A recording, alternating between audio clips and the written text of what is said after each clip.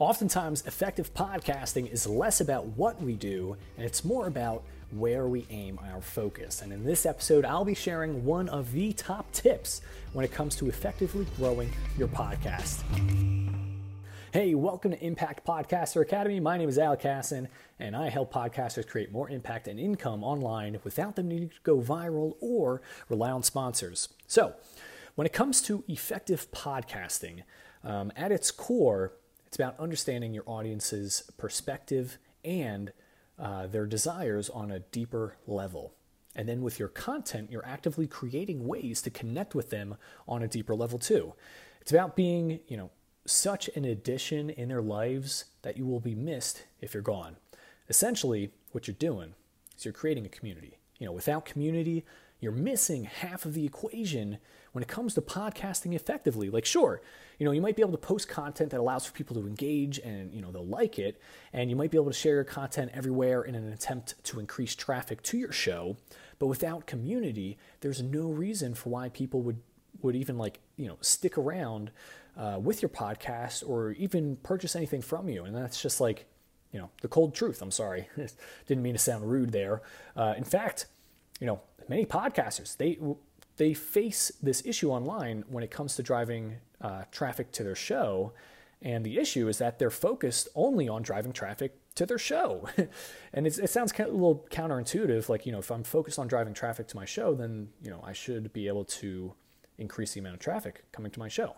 But this problem of going about it with that approach, it's like trying to aim at a bullseye in order to hit it.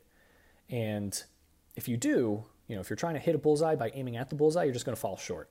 But let me explain for a second, because some of you who might be really good at shooting darts might be like, Alec, what in the world are you talking about? Well, so one summer I actually spent an entire week at my cousin's house in Florida, and my uncle, he is an avid darts player. And during my visit, I would, him and I, we would just hang out in the backyard, maybe drink a beer, throw some darts, and we'll just be talking, hanging out.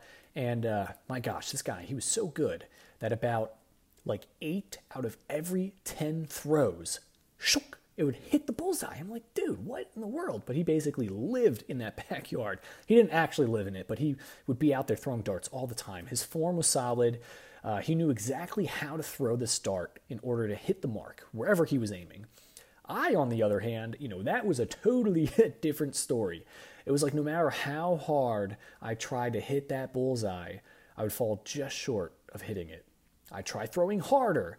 I tried, turning my shoulders. I tried holding my hand up higher before I threw. Nothing worked. And my uncle saw, he was like, all right, he saw I was getting a little bit frustrated, so he came to my aid, and he's like, hey, Alec, instead of trying to aim at the bullseye, how about you aim above the bullseye? And to my surprise, that actually worked. Not immediately, though, but it did in fact work. If instead of him coming over and being like, adjust the elbow at this leverage and then turn the wrist at that angle. No, he was just like, dude, it keeps falling under the thing. Why don't you just aim higher?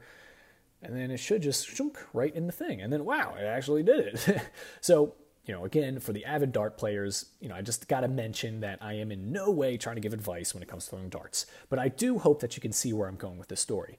So by aiming to grow your audience, aiming at that, you're aiming too short. You're gonna miss the mark. So instead of hitting it, you're slightly off. You're not getting to the place you want it to. So instead, if you were to instead aim at building a community, you may find that the same amount of effort will actually lead to greater gains. This is demonstrated, I've seen this in CrossFit. Years ago, CrossFit was not that big of a thing. At least when I was in high school, CrossFit was not a thing. And then for those of you who haven't had the pleasure of being around someone who brags about doing CrossFit all the time, it's a form of really high intensity interval training that works on someone's cardiovascular system, their muscular system, promotes strength, endurance gains, and their progression, how they improve, it's based on beating their own personal records, which is actually kind of cool. I like that approach. But to put it simply, it's It's about pushing yourself so hard that you often feel like you're going to throw up, but you just keep going so you can do better than you did the week before. So, but anyway, CrossFit, although it's really not that different in its fitness approach from like all these other types of fitness programs, the thing that allowed for it to stick around was the fact that they weren't trying to sell people on working out. They were trying to sell people on a movement. And the people that were committed to that movement, they were part of a strong community.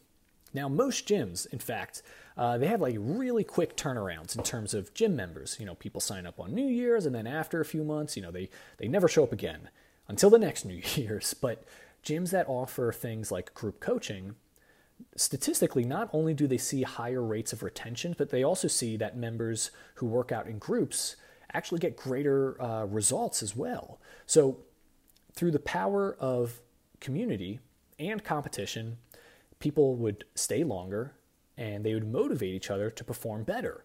And CrossFit saw that and they capitalized on it. And shoot, you see like there's CrossFit things everywhere, like CrossFit Games. They got movies and they got whole, social media channels devoted to just that. So you can see that, when it comes to like working out, it can be boring for a lot of people. There's nothing intrinsically exciting about it. And the same thing is true for podcasting. At its core, you're just hearing someone talk to you. And in most situations, if you were to just only listen to someone talking at you, you'd actively would probably avoid those types of people. But the reason why people keep coming back to things like a certain type of podcast or back to something like CrossFit, even something like why people continue to listen to Howard Stern or Joe Rogan, it's because they got a community. In fact, the entire internet culture, it's shifting more and more to this place where those who can provide connection and a sense of community with their audience are those who are going to be able to see the most success online. The internet, it used to be a place where those who flaunted things of like, oh yeah, look at me, I'm on top of the world, or, they're showing how much money they got or how successful they are. A lot of the times that influenced how successful someone would be online. But now it's a place where anyone with a smartphone and an authentic personality can gain like a really large following. And it's not that these influencers are necessarily better at social media. Rather, it's just that they're better at coming across as more authentic, which helps to form those communities. So in a world, where you can have Photoshop on your phone, or you can have filters be applied literally automatically. Like there's phones out there where you can take a photo, you don't need to edit it because it'll do it on its own. With all these things in the world, it's getting easier to hide behind a screen, and it's getting harder to find people who are just simply like being real, So, this is another reason, exactly, like another reason why someone like Joe Rogan or Howard Stern saw a lot of success. Despite people not liking them for how they say things, you can't deny the fact that they're just simply being authentic, which is way more attractive to people than trying to pose as something that they're not. Now, the idea here isn't to try and intentionally be rude or mean or anything like that. I doubt Howard Stern or Joe Rogan are intentionally trying to get people to be upset when it comes to them sharing their thoughts. However, the idea that I'm trying to get across is that you got to stand for something. You got to draw your line in the sand and tell people like what your actual thoughts are and what you believe in. And when you do this, oddly enough, people are going to have to choose in their mind whether they're going to follow you or just turn to someone else. And a lot of us think like, this idea, it's kind of frightening because you may not want to turn people away. But as the saying goes, if you stand for nothing, you fall for everything. And you better bet that, your podcast will fall in downloads if you try to appease everyone.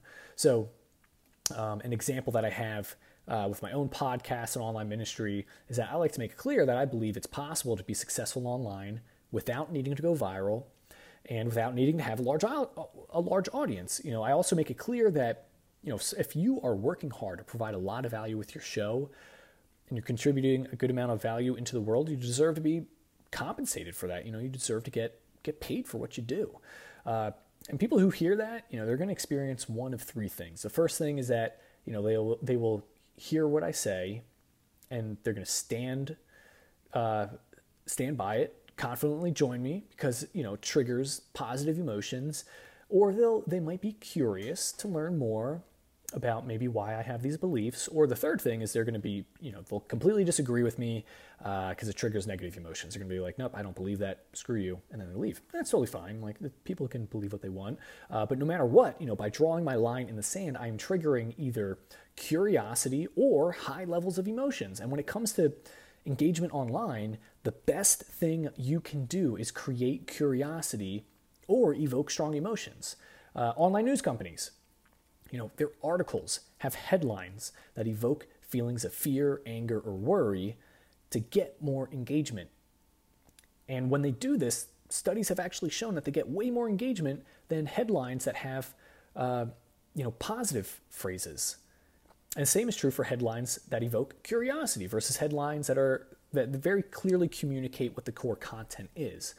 This is why it feels like, news stations are always trying to share bad news, and it's why there's so many clickbaity titles, because quite frankly it works. It gets people to click and engage.